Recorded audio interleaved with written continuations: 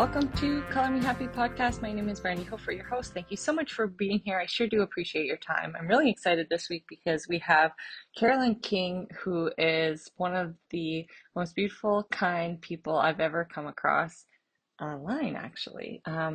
We met through a mutual art group, and she was kind enough to come on and share her story with us, which is a really beautiful journey, and it just encompasses where you're meant to be in your life is just like where you're meant to be, and there's so many factors that get you there, but they were all for a reason. And when you embrace and accept those journeys, it's just so many beautiful things can happen. And she aims to share her gift with as many people as possible, while also dedicating time to her daughter Annie. And it's just such a beautiful, empowering journey, and you're going to enjoy it so much.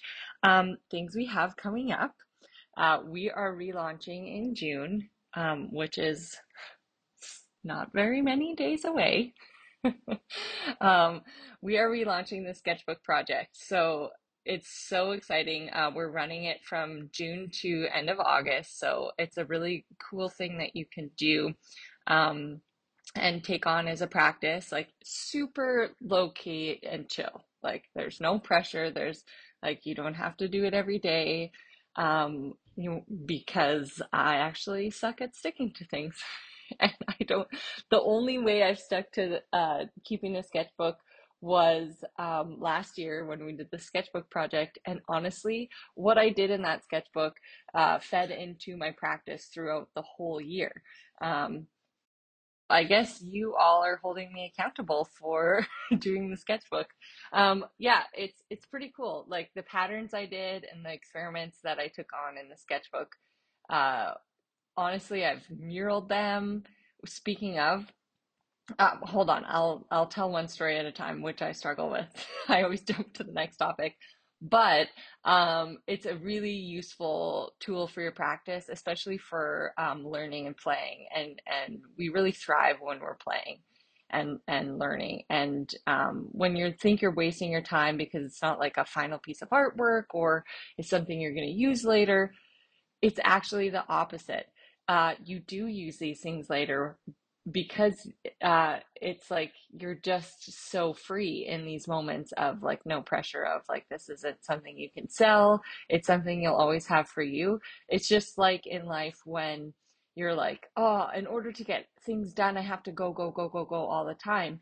But in reality, when you rest and you take time to meditate, or I love to hang in my hammock and look at the trees or go for a long walk.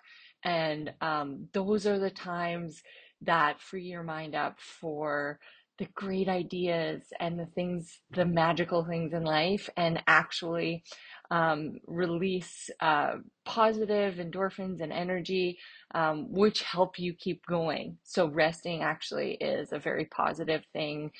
Playing and working in your sketchbook, another very positive thing. In life, even if you're not an artist, like it's a really great way to write and express yourself and take on new experiments that you didn't know that you would love. I think the everyday individual would benefit from a sketchbook. So we're relaunching that because it's so, so wonderful. We're also like featuring some of the artists and making some work, like experimenting uh, with how they work. So I'm really excited. Frances Berry's coming on the podcast, so I can't wait I've been doing work that like for fun that looks kind of like hers, because I have her art um, that I just ordered, and she's so cool.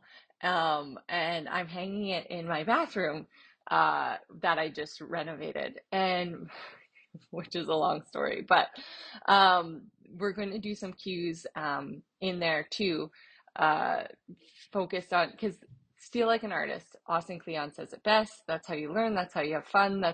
And honestly, you'll never make something like someone else. It's almost impossible. You'll always be you. And don't be afraid to steal like an artist. I love his books, by the way. Speaking of bathrooms and murals, so the pattern that I worked in my sketchbook that I kept doing on holiday, so a sketchbook you can even take on holiday, which is super fun. In fact, that's when it was like really took off, is when I was on holiday, and I made like really beautiful work too at the same time, work that I've never made like before. Because I was resting, because I was playing with the kids, and my niece was into the sketchbook project, and it was like the coolest thing ever. And so I kept drawing this pattern because I was by the sea, and it was like this shell-like repetitive pattern. And I ended up muraling it into my downstairs bathroom, which I totally DIY'd, renovated. Well, I tried to DIY, and then my husband stopped me partway through. Plumber is here currently as we speak, fixing the stuff. I tried, but I'll stick to muraling, and throwing up paintings and decor on the wall. Our free to print looks amazing. I actually like framed really cool objects from our home, not just artwork, but like things like my father-in-law bought me these really hilarious knitted mitts one year for Christmas. And oh my gosh, I'm so late for a podcast. Okay. He, okay. All right.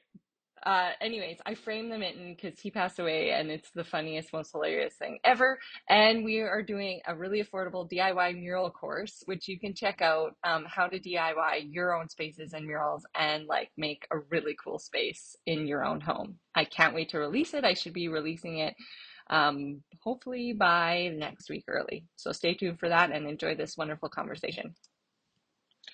Happens over time for everyone as things evolve. Like even now I'm like, oh, this isn't working. So then I have to learn this new other thing. And it's actually quite annoying. Thank you so much for saying that, because, I think of people of my generation as, we're so Neanderthal when it comes to this shit that it's like, it just takes a lot. And then when I hear somebody, from your generation say, yeah, but it takes a lot for everybody. It's exhausting. It's exhausting. And at the rate that it's evolving, it's like, okay, so now Instagram's not working as well, and I have to get better SEO on YouTube. And I didn't even know what SEO was last year. Like, right. Well, but actually, I don't know about you, but I have deep, deep respect and gratitude for, oops, something just happened on my screen. Go away, whatever you are. For COVID, because, oops, what is that? Go away.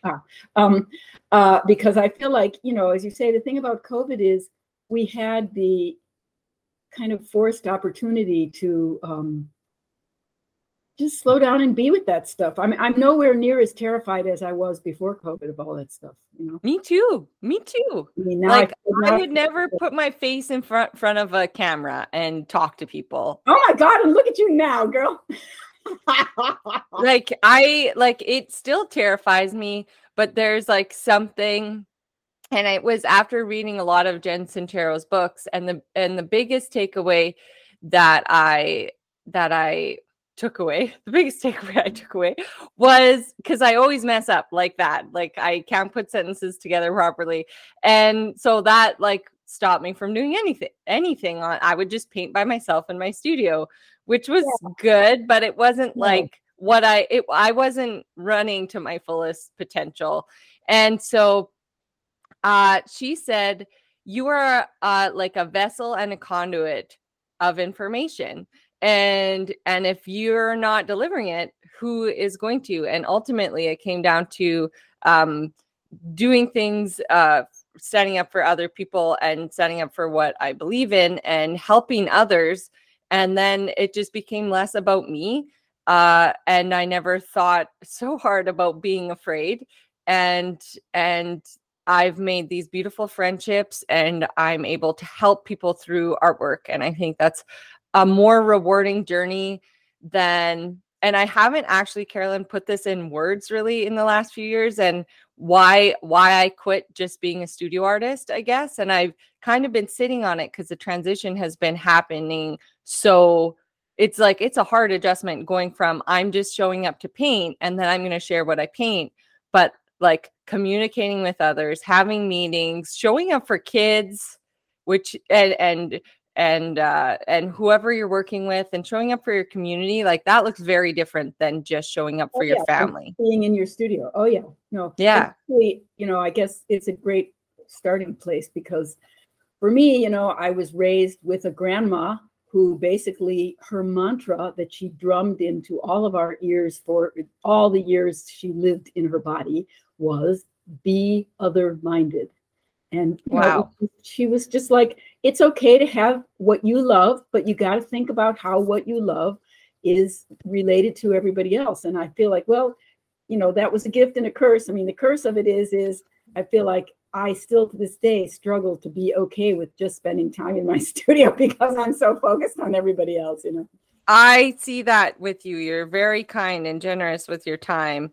And I think you should. I think you need that. You do have to practice that self-care and that self-love and that time for your, and that is in the gift of time for yourself first. I'm writing down, be other-minded. Care. Yes. And it's so important that I write that down. Grandma Hester. Grandma what? Grandma Hester. Her name was Hester. Hester. I Oh, have this thing great. now. You know how in Native communities, they always introduce themselves by speaking the names of their ancestors. And I am way into it now. I'm like, we need to keep the names of the people that we love who are no longer with us in our mouths and in other people's ears. So yes, you're right. The stories, you don't want the stories to end with their life, like, and their legacy. And I feel like our mothers and our grandmothers and our great grandmothers, they live these extraordinary lives, and they're in us. I mean, it's interesting because I have to tell you, Brandy, the older I get, the more I experience that. It's like, oh, yes, I'm my own self, but I am so, a piece of my grandmother's, both of my grandmother's visions and lives, and my mother's vision and life. And it's like, it actually is comforting. I mean, my mommy's been gone, not as long as yours, but she's been gone for now. We're coming around to 8 years now. And I had a contentious and not super wonderful relationship with her for a long, long time. So to be now in this place of understanding that I am who I am so much because of the influence of the women that came before me. Very humbling. And also it feels nurturing. It's like, oh, thank God. I'm not just doing this by myself. They're hovering around all the time. They speak through me on a daily basis. Okay, let's start from the beginning of your story. I can't wait to hear it because you always reply to emails and messages, and in our Color Me Happy community, like I said, you give a lot of time and effort to others, and it's nice. I do feel like you should take more time for yourself because you're so giving and you're so lovely. But I do enjoy your messages. Thank you. And insights and insights to other community members. And in the Art Queens, you also uplift so many people and in your community. But I want to talk about that more at the end. I want to talk about the beginning because you've sent me very interesting little snippets of your life, and I want to hear all about it. So I want to give you the space. Okay, so all about it, meaning start from the beginning. Let's start from the beginning. Yeah, your journey as well. First of all, the last email you sent me as a woman, and what that means, and how you've come into motherhood, and your creative journey throughout. I know that's a big giant question. I was about to say, got about 5 hours now. Yeah, exactly. I will try to synthesize. Well, let's see. So I was born to a woman who was extremely frustrated creatively. And I mention that because I feel like it's a very important piece of who I am and why I ended up doing what I'm doing. I didn't get it at the time, of course, but so my mother was a very gifted painter. She went to the Chicago Art Institute school as a teenager on scholarships. She was that. Wow. She was really gifted, Brandy. And so, but the problem was, basically she was a depression baby, which means that, her parents' point of view was, you got to make money. And so this is true for many people today too, but her stepfather, who basically raised her from the age of about 3, when it was time for her to go to college, I mean, it was so natural for her to go to the Chicago Art Institute because she'd already been there for years as a teen. And he put his foot down and said, no, you'll never meet, a proper spousal unit in that environment, because Brandy, those were the days of right. So beatniks were, the later or the early version of hippies, then the, earlier even than that version of punk. And, the Art Institute was filled with beat poets with wearing black clothes and eating yogurt. It was, that's all that was like the 50s or the late 40s. So anyway, the point is that I was raised in an environment that was profoundly, deeply rich in visual imagery, because it was the way my mother nurtured herself. And the reason why I say frustrated was, she went to Northwestern University and was an English major or something that wasn't fulfilling. And actually, she told me that when she went into the art department there, the art people looked at her portfolio and said, "We got nothing to teach you. You already know everything we know." Now, of course, that was nonsense, because they could have helped her find her own voice and her own why was she making art. But that's not the way they were doing it in those days, right? So the point is that, in our family room, there was a bookcase that had no books. It was floor to ceiling arts and crafts from all over the world. And I know now that the bottom line is the energy of makers. I didn't know this as a kid, but the energy of makers is encoded in those objects. So I feel like my life was filled with the energy of people who made things from all around the world. China, India, Guatemala, Mexico, you name it, and a lot of that stuff was indigenous. My mother was super attracted to, masks from Africa and indigenous handwork from all over the world, molas and, God's eyes and, ritual bead work and stuff. So I was exposed to that stuff, from the time I was like 5 years old, right? So anyway, interestingly, she did not encourage any of me or my three other siblings to do any artwork. So, I was the usual little girl. I did paper dolls with my older sister. My older sister was gifted like my mom. I wasn't the gifted one. And so I didn't, I see interviews with a lot of people who say, I always knew I was an artist. Clueless, girl. I had no idea. I definitely did not identify myself that way at all. And what I want to say is that it was as if my mother jealously guarded the portal to creativity. She did not encourage us. She did not give us art supplies, but she steeped us in, coffee table art books and, incredible paintings. We were just raised in this deeply rich visual environment, which I didn't realize everybody wasn't raised that way until I got a little bit older and started going to other people's houses. Yeah. Other people didn't have have art books. No, don't have art books, don't have tapestries, don't have, every nook and cranny is filled with some little artsy giga. I didn't know that most people didn't have that, right? So anyway, I didn't really start, investigating my own art path until I left my mother's home.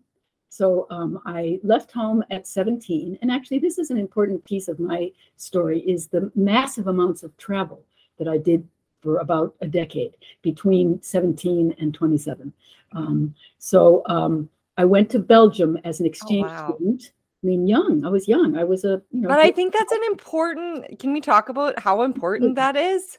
Oh, it's so important. And it's so funny you brought it up.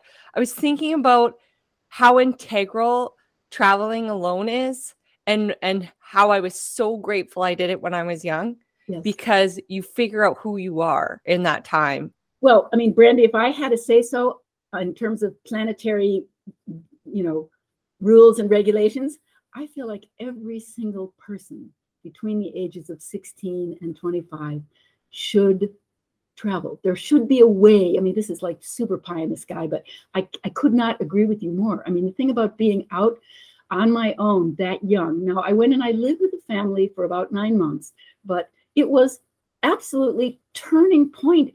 First of all, if you just look at what's happening neurologically for us when we are that young, we still have such profound neuroplasticity. And so there's the physiological piece of learning. And then there's also the spiritual piece of we're coming into who we're meant to be in this life.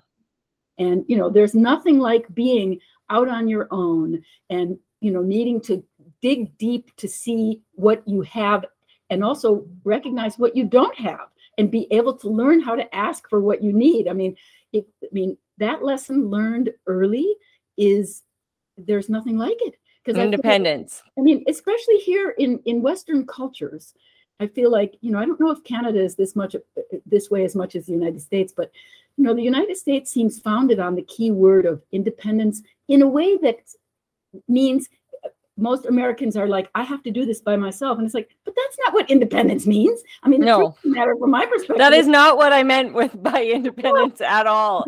Independence is like, you're strong in yourself, and you have to be scared and put in those situations in different countries with different cultures, and you can understand humanity and compassion and adventure, and it takes a lot to dive into that fear. It really does. The other piece to this for me is the issue of language learning, because again, a lot of people in Canada, of course, learn French because Quebec and everything. Here in Gringolandia, I mean, most people do not, learn another. I'm in Western Canada, so like we do have French in school, and there are French schools here, but there are French communities, but like, I was in France, I could get by understanding, but there is no way I felt comfortable. And when I did speak it, they were like, that is not, I don't. If you don't right there, like, we can just switch to English, you dummy. You dummy. And they were kind of mean. So right, which is very off-putting. Well, actually, now I've got to digress a little bit and talk about language acquisition, because this is another huge piece to my story. So I started learning French when I was 7. Oh, wow. Yeah, my dad is this kind of super culturally oriented person, loves travel, loves. So when I was 7, so I was in 2nd grade learning to read, 1st or 2nd grade, he put little stickers of all the words for all the objects in our home in French with tape. So, le chaise, le maison, I mean, blah, blah, blah. So the thing is, he noticed that I was kind of going for it. I mean, and to be quite honest with you, I got to admit that my motivation was I was a daddy's girl. I loved my daddy. I wanted to make my daddy happy. So I went for it. And so what they did was, when he noticed that I was really into it, and when you're little, you have an okay ear. It's much easier when you're young to learn languages, right? So anyway, they sent me to French language day camp many summers. The counselors only spoke French. They spoke no English. I was immersed in French in grammar school, in elementary school. And then by the time I got to middle school, they were teaching us French, but they didn't know what to do with me because I already spoke really well. And so they stuck me in a little language lab with earphones, just listening. Anyway, the bottom line is, by the time I got to high school, the French teacher, when they interviewed me, they were like, well, you're almost bilingual in terms of speaking, but you've got no grasp of grammar. You know nothing. So we're going to make you start over again. So they put me in Italian, and I started from the beginning. But of course, Italian and French are so similar. Anyway, the Italian teacher, was really fabulous, and he got me to take his Latin class. Anyway, the point of the matter is, by the time I got to Belgium, where they speak French, I already had a great deal of French and Italian under the belt. But did they put me with a French-speaking family in Belgium? Well, hell no. They put me with a Flemish-speaking family. So, so at 17, in that kind of amazing open space that you're at when you're that age anyway, in a foreign country with people who are not speaking your language, I basically, learned, I took everything that I'd learned about learning languages, and I learned how to teach myself a language I'd never heard before. I mean, Brandy, Flemish. Oh my gosh. You might as well be in China. I mean, it was like, I got off the plane and I was like, yeah, no. I mean, anyway, so I'll never forget the day they put me in a high school, they put me senior. That is so scary though, too. Well, but it was worse. Listen, they put me in a class. It was senior year of high school. Everybody spoke Flemish. They were teaching them German. Oh like, my God. Yeah, just like, fuck. What am I doing here? So, what do I even do? I personally would have given up. I'd been like, well, I'll just make some friends and hang out. I don't know. Twiddle my thumbs. Well, so it's interesting because, when I look back, I think, wow, this was part of the thing about you were just saying about what travel does. I mean, so some little part of me is like, how could I think of this? I went to the head nun. I was in a girls' Catholic school that was basically, kindergarten through high school. I went to this nun who did not speak English, but she spoke French. So in French, I said to her, can I please go down to first grade where the little girls are learning to read? Because it'll be easier for me to learn Flemish with little girls who are learning to read than to be with girls my age. I mean, frankly, I look back and I'm like, it was freaking brilliant. I don't even know where it came from. So that's what happened. I went. She did it? Yes. And the thing that was cool about it is that number one, of course, as you know, having little kids aren't judgmental and they're not mean and they're not self-conscious. They were thrilled to have big me down there. They led me around by the hand and they pointed to things and they explained. And it was adorable. So what happened, Brandy, was every couple of weeks I'd move up a grade. So in 6 months, I spoke competent Flemish. And, oh my gosh. Yeah. And the reason that I mentioned that is that in terms of creativity, I feel like, as the neurologists have now demonstrated, we have as many neurons in our guts and our hearts as we have in our heads. And the reason why that's important for us as moms and as artists is if we can give credence and space and recognition to the fact that we have gut intelligence and heart intelligence, screw cerebral intelligence. We don't have to live there. We don't have to only live there. I mean, we need all three of those things, right? It makes me laugh. Yeah. Well, our brain's always out to protect us. Right. Yes, exactly. Right? Well, anyway, so let's stay safe here. Well, and interesting that you say that, because while I was there in Belgium was when I took my very first art class. And you're going to love this because they let me take an art class after school. I don't know even how I communicated to somebody that I wanted to do that, but I guess somebody asked me, what do you want to do? And by the way, this town I lived in was a village. Nobody spoke English. Nobody spoke French. It was like a little teeny village in the northwest corner, kind of close to Germany and close to Holland. So it was really, and frankly, the other exchange student that lived near me did give up. She went home. The girl went home. It is hard. What you thrived in a situation where many would fail. I remember arriving in France for my residency and there was no one to pick me up. And I was just in this vacant town because, of course, in France, no one does anything at 5 o'clock. They're like napping. So this town is closed down. Nogent-sur-Seine. I don't know. Anyways, it's closed down. I get there on this train with all my art supplies and my luggage. And I'm like, meet you? No, they didn't meet. And the residency was 5 kilometers away. Oh my God. Yeah. So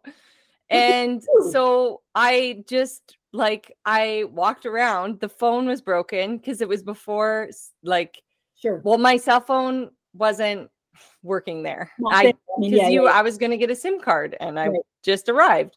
So I get on this train and I was proud of myself for getting from Paris to this other place, to be fair, on the trains, because that was confusing and scary too. Because that in itself was a major accomplishment. By yourself when you're 20. Yeah. And so I get there and I just walk around this vacant town and I'm like so scared because you're like, fuck. Right. Well, fuck. You're like, I don't know. And I ended up hearing voices in this shop and I knocked on the shop and I didn't speak French. So I was in a pickle and I'm pointing to my paper and this guy who I don't know, he could be taking me somewhere totally he could be a murderer. And so he ended up seeing Kamak on the thing and he's like, oh, I know where that is. And I was like, and that was your residency. So he took you there. Yes. And then I was fine once I got to the residency. And it happened to all the residences. Some people walked, some people do you know where you're going? Not really. Feedback to these people. It's that's not the way to go. Viviana Gokul from Spain, who is a filmmaker. She's this tiny little woman and she's so soft-spoken, ended up staying overnight with these really old people in their house by the train station. And then she's like, I have to go back and thank them. So I went back and thanked them with her. one day and we had lunch, and all they kept saying was big, tall German girl. And they kept helping. They were old, tiny French people. And they were like, help us lift this furniture out of this garage. I'm like, so in France, I'm a big person. Are you like 5'9"? How big are you? No, I'm 5'8", but like, I'm not big. It's not that big. Like, give me a break. Really big to old French people, right, especially little old French people. Yeah, so I was there moving. I was there moving furniture all day. I know, I was an Amazon woman for a day, at least. Anyways, go back to your story. It is funny. Like, it is scary. I'm not gonna lie. Those situations are scary to a young person. But you thrived. Like, you discover things about yourself. That's what I'm trying to say. Yeah. And so the thing is, the art piece of this, I mean, let me put it this way. The reason why I wanted to talk about the language piece is that, visual art, as we know, is a language. And so part of me feels like if there would be some way that we as a society, as societies, could understand that reaching back, teaching our kids multiple languages, and I don't mean French, German, but I mean visual art is a language. I mean, I'm kind of fighting about that on a regular basis. It's one of my soapboxes is about the importance of visual language. So anyway, so I was learning Flemish, and actually, I don't think of myself as particularly driven or competitive, but I guess I am, because by the end of that stay in Belgium, one of the things that was really cool about that stay was I went to say thank you and give my farewell presentation to the Rotary Club that had sponsored me to come. And the Rotary Club was in a little city, a nearby city. And all those guys, they were, they're businessmen. So they spoke French, and a lot of them spoke English. And they expected me to do my little, wrap up of my year there in English. And I did it in Flemish. You should have seen their faces. Oh my gosh. It was one of those deals where I wish I had a little camera in my forehead. I mean, this was decades before cell phones or anything else. But anyway, it was, I didn't do it because I wanted that moment, but when that moment happened, I was like, oh. It was a big moment. Yeah, But anyway, so the thing is, I took my first art class in Europe, there in Belgium. And the thing is that it was a very traditional European style education where you draw from plaster casts. So, but the guy didn't, everybody was intimidated by the fact that I was an American. And so he hardly talked to me. And, so at the end of the class, he turns my paper around, and I hadn't understood that you were supposed to make your pastel or charcoal drawing look like the thing. I was just springboarding off it. So my drawing looked like something from another planet. And it was, it was a cool drawing, but it had very little to do with plaster cast. But the reason that I share that is that the look on the guy's face and what he said to me actually was a turning point moment in my very first experience as a person wanting to study art, because he loved what I did. He basically said something like, it would never have occurred to anybody in this room to do that. And wow. It kind of gave me permission. It was one of those things to realize, oh, you can actually do whatever you want in this, even though the structure of traditional European art education is incredibly step by step. Well, he basically blew that away from me and kind of said, no, so anyway, so after that, I ended up going back to the United States, and there's a lot of, I backtrack. One of the other incredibly important things about that trip was I went with the Belgian schoolgirls and the nuns, just the older girls. We went for spring break. We went to Rome. So we did spring break in Rome, and I got to see, some of the world's most amazing art. I mean, it was, I was in this wide open space anyway at 17, going through all these changes. And my experience of seeing, the Pietà and the David and, all these beautiful sculptures and stuff was to feel compelled to respond. I feel like that trip put me firmly on the path that really and truly my mother had already opened to me. She just wasn't very welcoming. So anyway, I went back to the United States, and another very key turning point thing happened. I had applied to a school in the United States, but I couldn't go till January. So I got home in like August, and I had to wait 6 months till I could go to college. So one of the things that I did while I was at home, and by then I was 18 or whatever, was I shadowed my mom. My mom, as I say, was an art fiend. I mean, the woman was an art fiend. It's just that she didn't make art. So she was this super volunteer person who facilitated, like art exhibits in the public schools. And she worked at art fairs. And, she was like a volunteer maniac. And, I remember saying to her at one point, Mom, we're out of the house now. Paint. What are you doing? Why don't you? And, her answer was something about how she was so driven and competitive that if she wasn't the best, she didn't want to do it. And I remember thinking, oh my God, that's like really sad. But anyway, I remember very turning point moment. She was in the little art gallery that they had founded in the middle school that I had gone to as a kid. They had turned some room into a gallery, and they had moms as docents for local contemporary artists would loan their artwork. And I just remember watching my mom and how she was a very unhappy lady most of the time, but she was so lit up when she was sharing about this artwork to these kids that I now I know that was one of the reasons I ended up becoming a teaching artist, is that I wanted to honor that spark that I saw in her. It was the only place the woman seemed happy. It was like, okay. So anyway, so that's another little tidbit I want to share. But anyway, so I went to a small college in Southern California. I declared my major as a dual major of nutrition and psychology because I had been fasting, and actually I was profoundly anorexic when I was in Europe. I mean, I just didn't eat, which was stupid because the food over there is really good. But anyway, opposite of what happened to me in Europe. For sure. I know most people go to Europe and blah, Yeah. Well, anyway, I didn't eat. I mean, I look back and I mean, Brandy, literally, I weighed 87 pounds. Oh my gosh.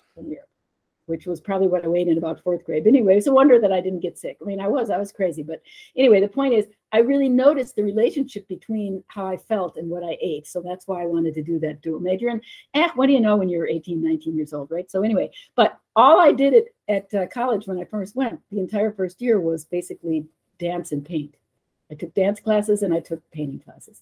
So this particular school had this weird little thing where the month of January, the entire school, which was only about 350 people, would go off and do a project somewhere. So my dorm dad, basically, when giving me counsel about what to do for my project, he said, I think you would really love my alma mater. And he sent me to San Miguel de Allende, Central Mexico, where he had done a master's degree, right? He had done a master's degree in painting in this teeny little, extraordinarily well-respected and well-known art school in Mexico. Actually, it was probably one of the best art schools in all of Latin America in its day. So that was, 50, 60 years ago. But the point is, that school had this weird arrangement with the United States that you could transfer credits. They were actually connected to the States so that you could do stuff there. So I went for 1 month to do a portrait class, and I forget, maybe a silkscreen class or something. And Brandy, I stayed for 25 years. I know, that's a cute little ringer. Yeah, well, Wow. So I went to this little art school, and the thing about this art school was there were teachers from all over the world, and there were students from all over the world, including a lot of Vietnam vets, because there was also an arrangement between. Is it still going? No, most unfortunately, it's not. I think it still exists, but it's a shell of what it was. The incredible, internationally recognized powerhouse that it was is no more. And I know it's a tragedy, and it's one of these classic stories from Mexico and probably all of Latin America, where the woman that owned it left the thing to her, I don't know how to say this in English. The expression in Spanish is hijo de papi rico, which means sons of a rich man. These very well-to-do, upscale sons of hers were just doofbutts, and they didn't know anything about art, and they knew nothing about administration, and they were so ego-bound, and they were raised in the lap of luxury because the school was so successful. But they didn't have the wherewithal to realize that they needed to hire people to run it. So they basically did stupid things and wrecked it. That's what happened. Mm-hmm. And it's a story that's happened all over the world in different kinds of businesses. But anyway, it's kind of a tragedy. But so the thing is, what happened for me in Mexico was two things. Number one, I don't know about art schools in Canada, but the better art schools in the United States are extremely, or at least were, I don't know how they are now because I haven't been there lately, but back in the day, they were very competitive, people were nasty. I mean, critiques. Oh my gosh. I went to, and I won't say their names, but some people know who are listening. My first school was a college, and it was so encouraging and like amazing professors and really good group of people that I still talk to today. And then I went off really far away, and they were so nasty and mean and competitive. And I actually, it's still a bad taste in my mouth. It still breaks my heart today. Like the opposite of what happened when that one guy told you that good, like, I can't believe you made that. No one else would make that. When I made things that were, because I always went against instructions, because by my third year, I knew what I loved portraiture. I loved expressionism. And by my third year, I showed up, and I remember that he dumped a bucket of like old McDonald's toys. And he's like, we're going to paint these McDonald's toys. And I was like, fuck no. Yeah, no, that's not what I'm interested in. Frankly, no, I was like divine feminine. Like I was just like, I had all this inside me, and it was smashed down by my peers. And honestly, I sat there until the Queen started. I sat in that male dominated, competitive, and it was awful. And I'm not saying the males were awful in school. The females were as equally awful and competitive. Yeah. And it hurt my heart and soul. And honestly, the art world still hurts my heart and soul. And maybe that's why I've stepped away from it. But I feel like I can do this in my own way, and I don't have to follow that, whatever. Well, so the thing is trajectory. Yeah. The depth of gratitude. I mean, again, I feel like, I've had a lot of trauma in my life, honey, a lot of trauma, but there have been a lot of blessings too. And one of the major blessings is this piece about having studied art in, first of all, Mexico is a culture that is dominated by a feminine archetype. The Virgin of Guadalupe is in everybody's hearts and everybody's homes and everybody's eyes. And they just, the feminine pervades that culture. It's funny because a lot of people said to me when I first was down there in my 20s, ew, it's so macho down there. What are you doing down there? And I was like, oh, you don't understand. I mean, once I learned Spanish, which of course, me with my lingual thing, I mean, I learned Spanish too damn fast. But anyway, I realized, machismo is just a backlash reaction to the strength of the power of the feminine in that culture. Machismo is a joke. I mean, machismo, they're just little boys, man. It's meaningless. But anyway, so the thing is, anyway, on an archetypal level. So the point is, I was, I went to art school in this small, incredibly nurturing, very community oriented. I mean, first of all, San Miguel de Allende is now this horrendously expensive foo-foo fucking tourist trap.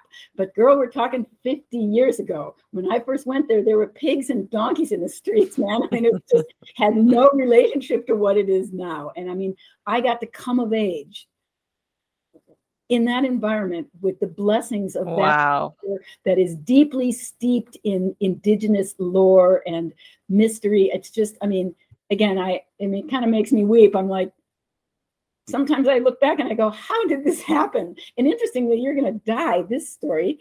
The guy who sent me down there, years and years later, 14 years later, one day I got a phone call. My daughter, who was born to me there in that town, was about 4 years old. I got a call from a woman I didn't know who was an architect. I didn't know her, but everybody knew everybody. It's a small town, but I didn't know her well. She called me and she said, hi. I was like, hi.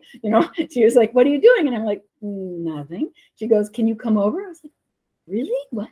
Because I didn't know this woman, She said, oh, I have somebody here that wants to see you. And I was like, okay, well, this is weird, but Mexico is very surreal that way. So I just went with it. So I left my daughter with the nanny at home, and I, took a cab or something, went up to this lady's fancy house, and I walk in the door, and there he is, the guy that sent me there. Years and years later, he was back with a wife looking to buy property and build a home there. So I got to thank him, and he say, you would never have known how you changed my life. Thank you. I mean, again, and on the spiritual level, I'm like, I don't know why those things happen, but I am profoundly grateful. And then it gets better. When we moved here to Tucson 20 years ago, so that was, maybe 8 years later after I'd bumped into him, or maybe 5 years later, I bump into him again. He lives here where I live in Tucson.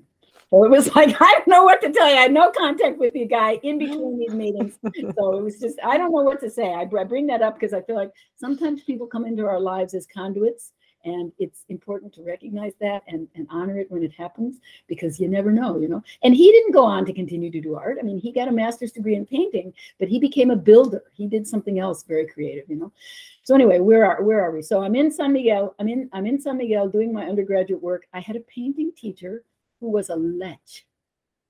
He was so disgusting and so after my butt, and I was so freaked out by him that I stopped painting. And I went over to the printmaking department because the people were kind and not lechy.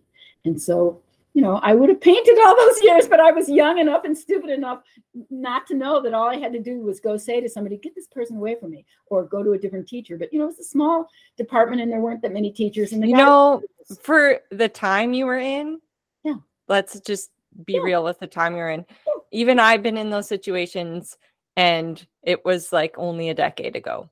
Right, exactly. And to find this, the strength to say no, or, that takes, now at 36, 37, right. I would, but right, when I was 23 or 24, like, Well, the thing is, I feel like, even today, I mean, with the Me Too movement that's kind of spread all over the United States and all over the world, I feel like we're educating girls more and more that we have a right to stand up. But you're right, honey. I mean, 50 years ago, me stand up to the teacher and go, "Ew, get away from me." A man in a power position. Yeah, it wasn't going to happen. So I just went someplace else, And I was very blessed because I did printmaking. I did lithography on stones on a 100-year-old press, which is still very cool. Completely cool. And printmaking is fun. And I did it for like a decade. I'd spent like a decade deeply steeped in printmaking. That's a long time. It was a long time. And it's a wonder that I have my lungs because, it was way before anybody was thinking about printmaking, hazards in the arts. And, we had our hands. Like etching? Yeah. You were breathing in the etching stuff? Ooh, dear. Oh, my gosh. Well, but again, the beauty of being in Central Mexico is that, the studio wasn't outside, but almost. Right. Different. Different. But anyway, when I was 24, for various reasons, at that age, I basically woke up one day and I went, an undergraduate degree in art, it's not going to mean a lot. And from a winky little school in Mexico that nobody knows anything about in the United States, what am I doing? So I applied to the Chicago Art Institute, where my mom had been so recognized as a teen, and I actually got in, and I transferred my credits, as many as they would allow me, from this little school in Mexico up to the big, fancy dancy. I mean, Chicago Art Institute, it's one of the world's renowned art schools. It was disgusting, Brandy. Oh, no. Disgusting. I was there for a year. In my second semester of being there, I went to the dean of students and I said, I'm dropping out. I hate this so much. People are so nasty here. It was exactly what you were just describing. The grad students wouldn't tell you anything. The teachers wouldn't tell you anything. I mean, it was bizarre, man. I mean, I know, teachers competing with the students. It's bizarre. I mean, there was an Illinois. Why are you here? There was an Illinois printmaking competition, and our teacher, urged us all to enter. I entered, and I got an honorable mention, and he got nothing. And the man basically never spoke to me again because he entered too. And I was like, Yeesh. This is gross. So anyway, the teacher, the dean of students, who, by the way, parenthetically was Black, said to me, and there's a reason why I mentioned that. She says to me, you're not going to drop out. I'm going to fix this. So you go back to Mexico where your heart is and finish the degree independent study, which was unheard of. Wow. I hadn't been in residency more than a year there at Chicago. She wasn't supposed to do that. So in other words, I did, years in Mexico, and then I came back to the States a little bit, and then I did years in Mexico, and then I came back to the States. So, it's basically 50 years that I've been bouncing back and forth across the border. And, the good news is that I finally have integrated enough that I don't feel the schizo that I was when I was younger. It was like I felt like my heart lived in Mexico and my mind lived in. I want to go with you to Mexico to make art. Let's do it, girl, because that's my next life chapter. I'm kind of like, I'm finally unwinding myself from all my obligations in schools so that I can just bring groups of women to Mexico to make art. Sign me up. I'll teach portraits. There you go. Well, and seriously, I mean, I'm serious, Brandy. I've been looking into this for quite a while. And in 2019, just before the pandemic, I took my first little demo group. I took a little group of women that I knew to kind of work the kinks out and see how does it work. And what I learned a lot from that trip. So, and then of course we got shut down, a goofy pandemic. But the point is that, you know, I have an incredible infrastructure of people still there in the town that I lived, including my sister, who came down to visit at 16 and later came down and married somebody and has been there ever since, you know. So the point is that, yeah, I mean, I was thinking, yeah, we should advertise through the various communities that we're in. I'm sure there are art queens that would go. I'm sure there's people from Color Me Happy that would go. I mean, you know, yeah, because it's beautiful. Deal. It's beautiful, beautiful. So anyway, so that it will happen. Yes, that can happen. That can definitely happen. Well, because the other piece of all of this, of course, is, let's see, I wanted to share with you that somewhere in the midst of all of that, you're going to love this piece. I lived in Dawson City in the Yukon, in Canada. And that's where I started working with kids. So I was 26, probably 26. And a guy that I had met in San Miguel when I was finished with my undergrad degree, he was from Ottawa. And he, I guess I went up to visit my folks in Chicago, and he called me and he said, this was so seductive. He called me and he goes, I have a friend who just bought an etching press, and it's being sent on a train from Toronto to Dawson City, but he doesn't know anything. How about you come out and help set up a print studio for him? And I was like, I mean, very sneaky, Brandy, because that was my whole life was printmaking at that particular moment. So I was like, yeah. So, and I remember all my friends going, you're going from Mexico to where? Like, I mean, and I was like this dramatic. Even I haven't been up there, so. Well, I want to tell you, girl, it's 51 degrees below zero up there in the winter time. And, you know, I've been in Mexico where it never gets colder than 51 degrees centigrade. And that's why I want to come down to Mexico with you. Yes. I'm not really interested in going up there. No, we got to go to Mexico in January or February when you guys need a break from Please. You know? But anyway, I went to the Canadian Yukon as a vegetarian, actually vegetarian, my ass, I was a macrobiotic. So I didn't eat anything that had a hoof or a, you know, I didn't eat any. And everybody was like, you're not going to be able to do that. You won't take it. And I laughed and said, oh, just eat some extra peanut butter. So anyway, it was a kind of cold that was incomprehensible to me. I mean, I'm from Chicago, but it does not get that cold in Chicago. So anyway, but while I was up there in the Yukon, what happens in a place like Dawson City, I mean, it's a very touristy place in the summer and very lively and lots of art and lots of people and lots of very creative people. But in the winter, everybody leaves except the people who live there. And many of the people who live there are native. And so I noticed that there were kids with nothing to do. I mean, a lot of people spend the winter behind a bottle up there, Brandy. It's so awful. People just drink until it's over, you know. And I'm a non-drinker, so that was not my path. So I went to the little local library and I asked the librarian, I said, can I offer art classes for kids here in your space? And they were like, well, okay. And I don't even remember where I scrounged the stuff up, but I started doing my art making with children there in the Canadian Yukon.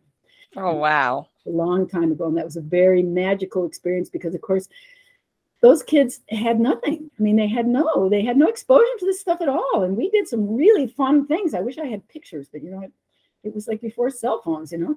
So anyway, after that experience, of course, I ended up back in Mexico because, hey, why not? You had to warm up after that. So anyway, long stories. But I guess the main thing that I want to say is that, you know, I feel like art, creative process has been, you know, the most important language of my soul for, you know, my entire adult life. And I didn't know that until, of course, as I say, I left my mother's home. But being in a place like Mexico where artists are very revered and very treasured. I mean, I feel like here in Western world, it's so dog eat dog, man. But, you know, you're an artist in Mexico. Everybody calls you maestro. Everybody calls you teacher. You're a teacher if you're an artist. I mean, it's so profound to me. Even if you don't teach art, you're called teacher, maestro, because you've mastered something. It's the whole idea of mastery. And I feel like that comes from, again, from an indigenous place, that in in the indigenous people's lives that are in that area of Mexico where I was, they're called the Otomi. And it's like they acknowledge the mastery of the hand. If somebody's mastered something, you're called master, which is it's a respect thing, you know. And so when I came up to the States and realized that people are clawing for recognition, it's like, oh, this is just so different, you know. So I'm totally like you, Brandy, in that I did not choose to enter the art world arena. I mean, I basically chose my path as teacher as my way to honor what I love about creative process. And, you know, where I am now with it is I'm so old. I'm like, okay, my turn. I get to make art to share with people. Okay, my turn. I'm going to try to give myself a turn for the last few decades of my being, you know. Mm-hmm. And your work is incredible and it is powerful. Okay, And I mean, it's a gift.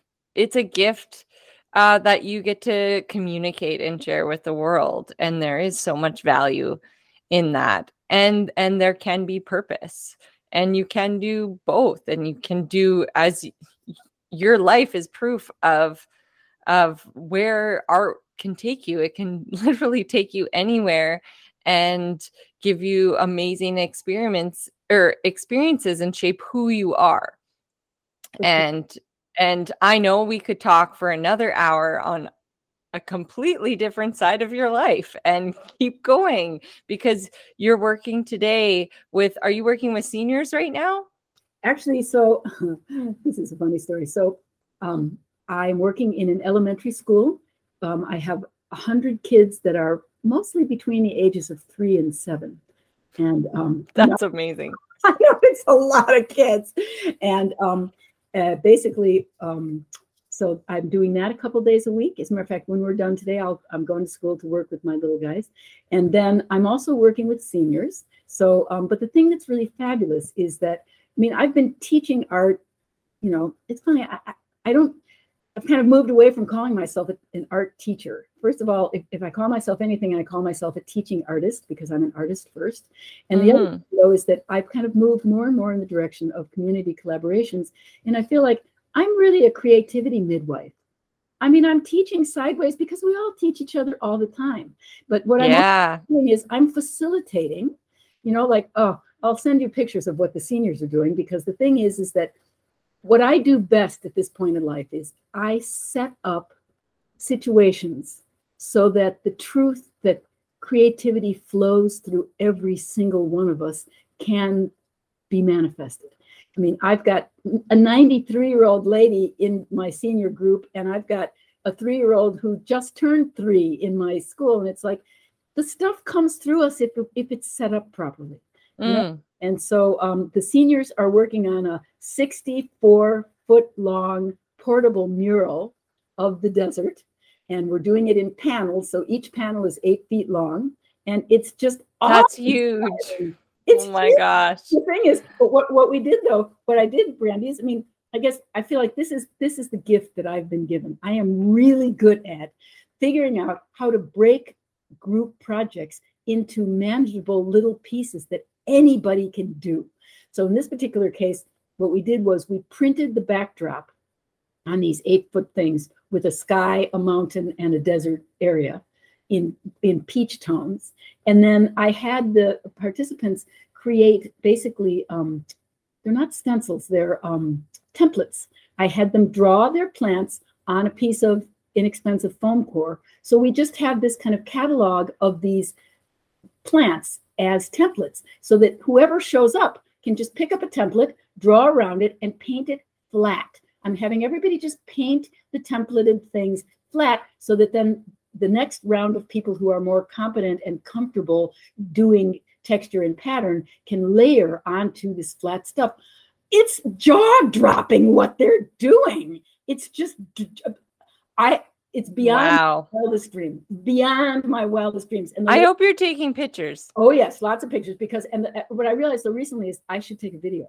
Like, we're going to start. Also, we've done 4. We've got 4 to go. So now I've got to start taking some videos, because, you know, what's happening is not only are they proving my deeply held belief that we all have it in us to make art, but also some of the ladies are coming often enough that now they're getting it down. So last week we did 2 new ones in 2 hours that we had taken What? 3 sessions to do the other ones. And I'm like, okay, then, So anyway, the other thing that's really incredible about this process is most of these ladies are super creative people who have been doing stuff at home, whatever they're doing, making jewelry or crocheting or whatever they're doing. But the empowerment of this group of ladies of, look what you guys are doing. I mean, last fall, we did mosaics. We did collaborative mosaics for the outside of the building where the senior center is. And again, I facilitated, which means they wouldn't necessarily have the skills to figure out how to do, because they're huge. They're 5, 6 feet tall. We did, again, we're doing garden motif, desert motif. So we did 5 large plants that are each about 4 or 5 feet tall. And they made all the little elements and, made them, painted them, glued them on the mesh. And then I actually installed it. But the point of the matter is for people to step back and go, I did that. It's why I do it.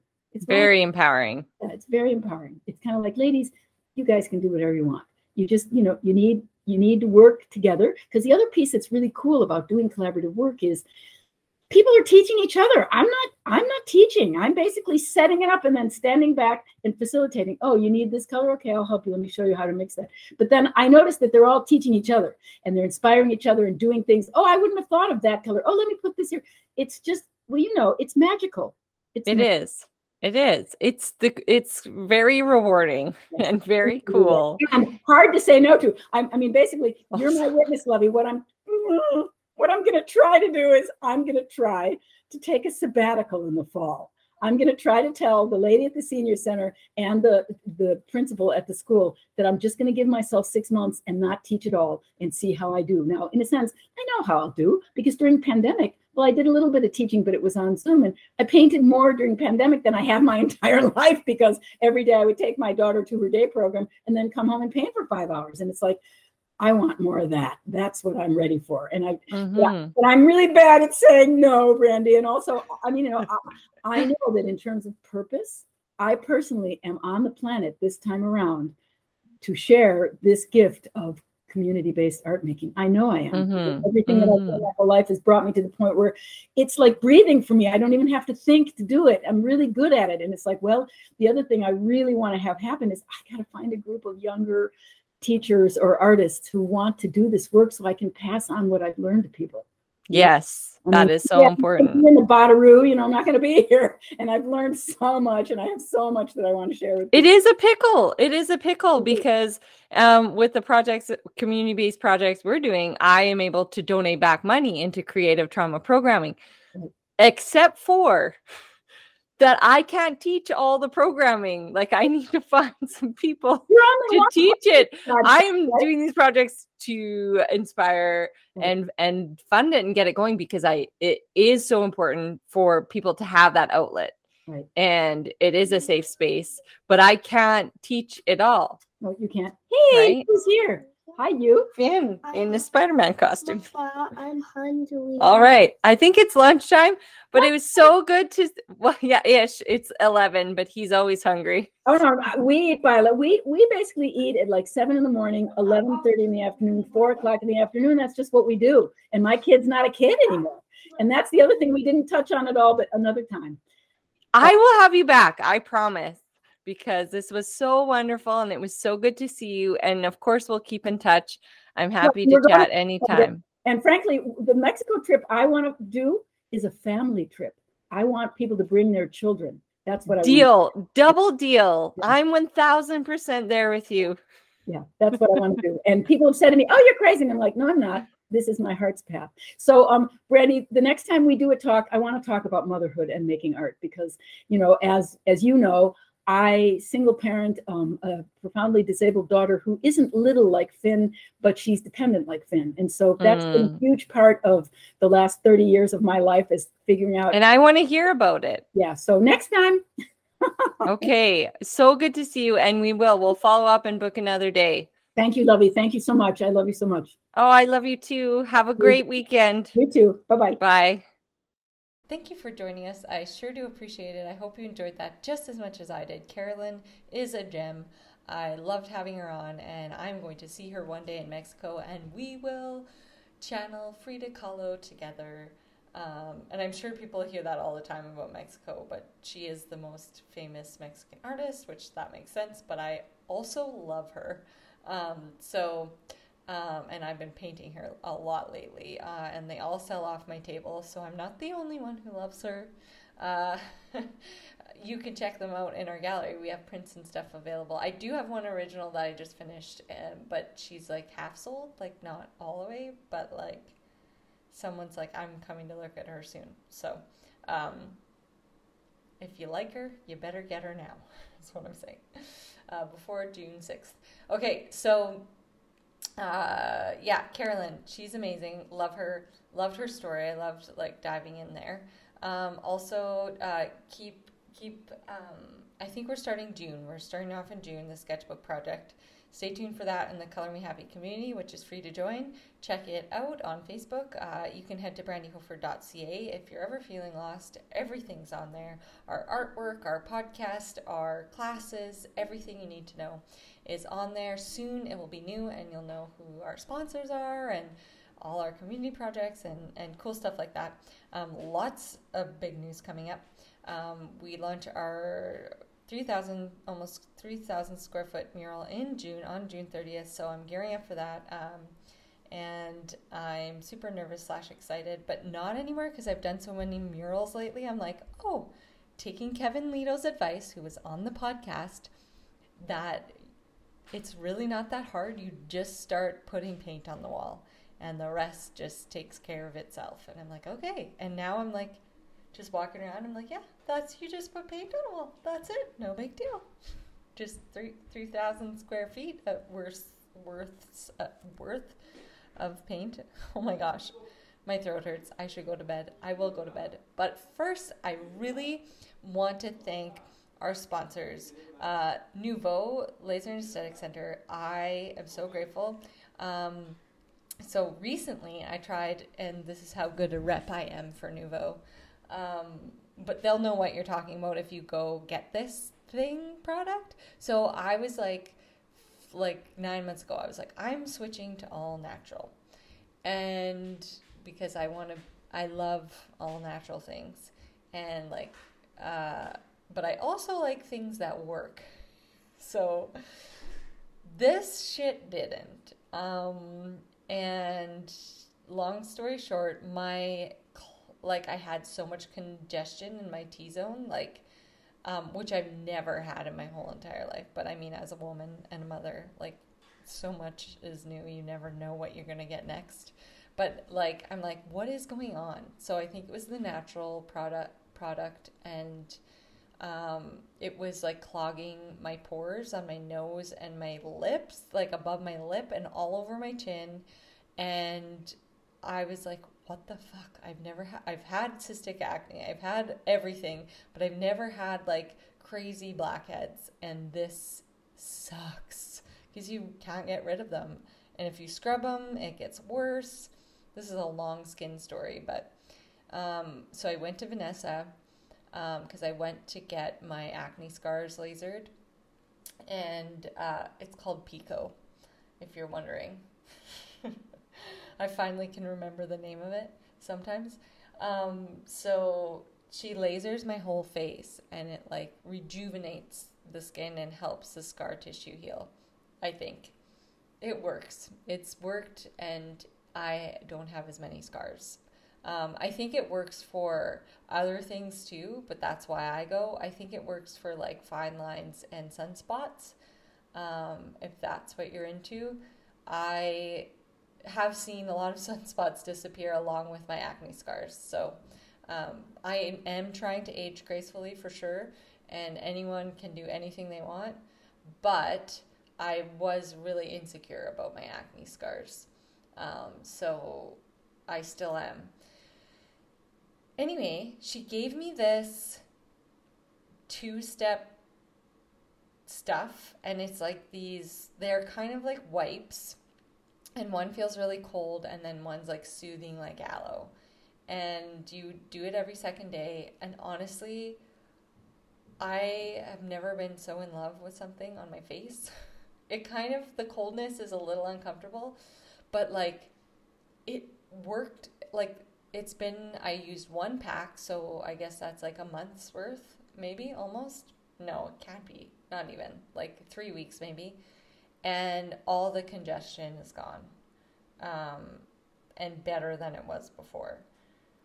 And I have had that shit for a long time. And then it got like way worse with the natural stuff. So anyway, self-care, so important. If it's affecting your confidence, totally worth it. And I love them, clearly, because I've talked about them a long time, and I always do. They're the best. And I also want to thank Oasis Hot Yoga and Spin Studio for making me also do self-care. And they have the most beautiful space. There's like lots of plants, and if you want, you can get like a fancy drink, a tea, or like a latte or coffee. It's just quiet, and you unwind, and it's just like there's not a lot of quiet spaces in parenthood. So I don't know how I got so lucky to be surrounded by these incredible women in my community, but I'm grateful every day. I'm also grateful to Red Bicycle Communications, which is our very first supporter of our podcast and partner. And I'm really looking forward to my upcoming partnerships. The podcast is growing, and our support is growing in our community, and anything is possible. And just like never discount your amazing local community. They are the ones that believe in you. They want to see you succeed, and trust me, when you think, like, it's just, when you think about you're always reaching for like something more, something bigger, but it's right here. You have to see what's right in front of you, and your local community is your biggest supporter. And I thank you for supporting us with your time and your kind messages and your dedication, and those who have read my book and reached out, taken our classes. You're just so special, and you're why we do this, really. It just makes it all totally, completely worth it. So you have an amazing weekend, and we will chat with you soon, my friend. If you're looking for some time for yourself to relax, release, and unwind, Oasis has the perfect space for you. They offer yoga and spin classes of all levels. Whether you are a beginner or advanced student, Oasis thrives on accommodating all aspects of the practice. Let their serene environment and gracious staff help you in your journey of peace, healing, and strength. Sign up online at www.oasishotyogastudio.com or by downloading the Oasis Hot Yoga Studio app. Feel like yourself. You deserve it.